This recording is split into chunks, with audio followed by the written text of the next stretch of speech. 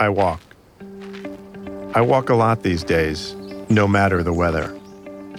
I walk to get fresh air in my lungs and to get my brain engaged again. I also walk to think about my life and what has happened these last few years. I do my walking at the Chicago Botanic Gardens, a sprawling 385-acre complex that changes its appearance not only with the seasons, but daily, as I see the landscapes differently, depending on my mood. I arrive, throw in my earpods, and begin my walk around the outskirts of the garden. My listening choices vary. Sometimes if it is a beautiful sunny day, I want music that matches the weather, upbeat and fun.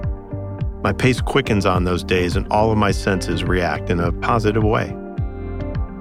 Then there are days when I listen to the Sarah playlist I created.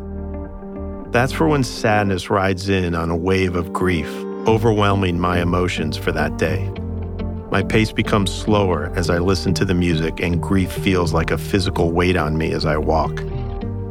There could be incredible natural beauty all around, but I don't see it at all. I am dead to the scenery. I just keep walking. Sarah was my wife of 13 years. After a 21-month battle with stage 4 uterine cancer, she passed away in July of 2021. I was there in her hospital room, holding her hand. She was slowly departing this world with long, deep, slow breaths and the gaps between them that seemed to last forever. At 12:29 a.m. Eastern Time on July 8th, Sarah took her last breath and was gone. For the previous 4 days, as her hospital room transformed into a hospice room, her medication levels were increased to make Sarah more comfortable, but this also caused her interaction with us to stop. Looking back, I wish I had fully understood that this was going to happen because it felt like I didn't get to properly say goodbye to her while she had some semblance of understanding and awareness. Maybe the doctors told me, but I just didn't comprehend it at the time. Yet another thing to add to my list of regrets. In the days after Sarah passed away, questions began to flood my mind. Did she know I was there as her body stopped working? Could she hear me say it was okay, you don't have to fight cancer anymore? That I would make sure her mom would be all right and that I would be okay. For me, after Sarah's passing, the grief has been at times unexpected, heavy, confusing, and lonely.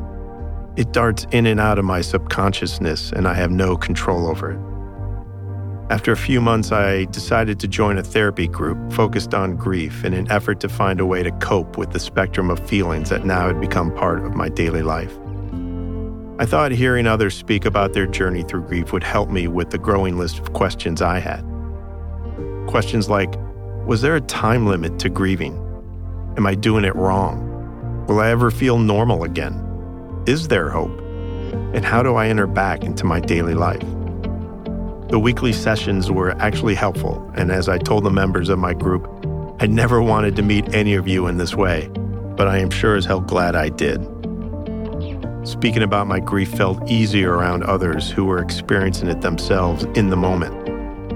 It was comforting, and I was finally beginning to unpack and comprehend my grief in a new light.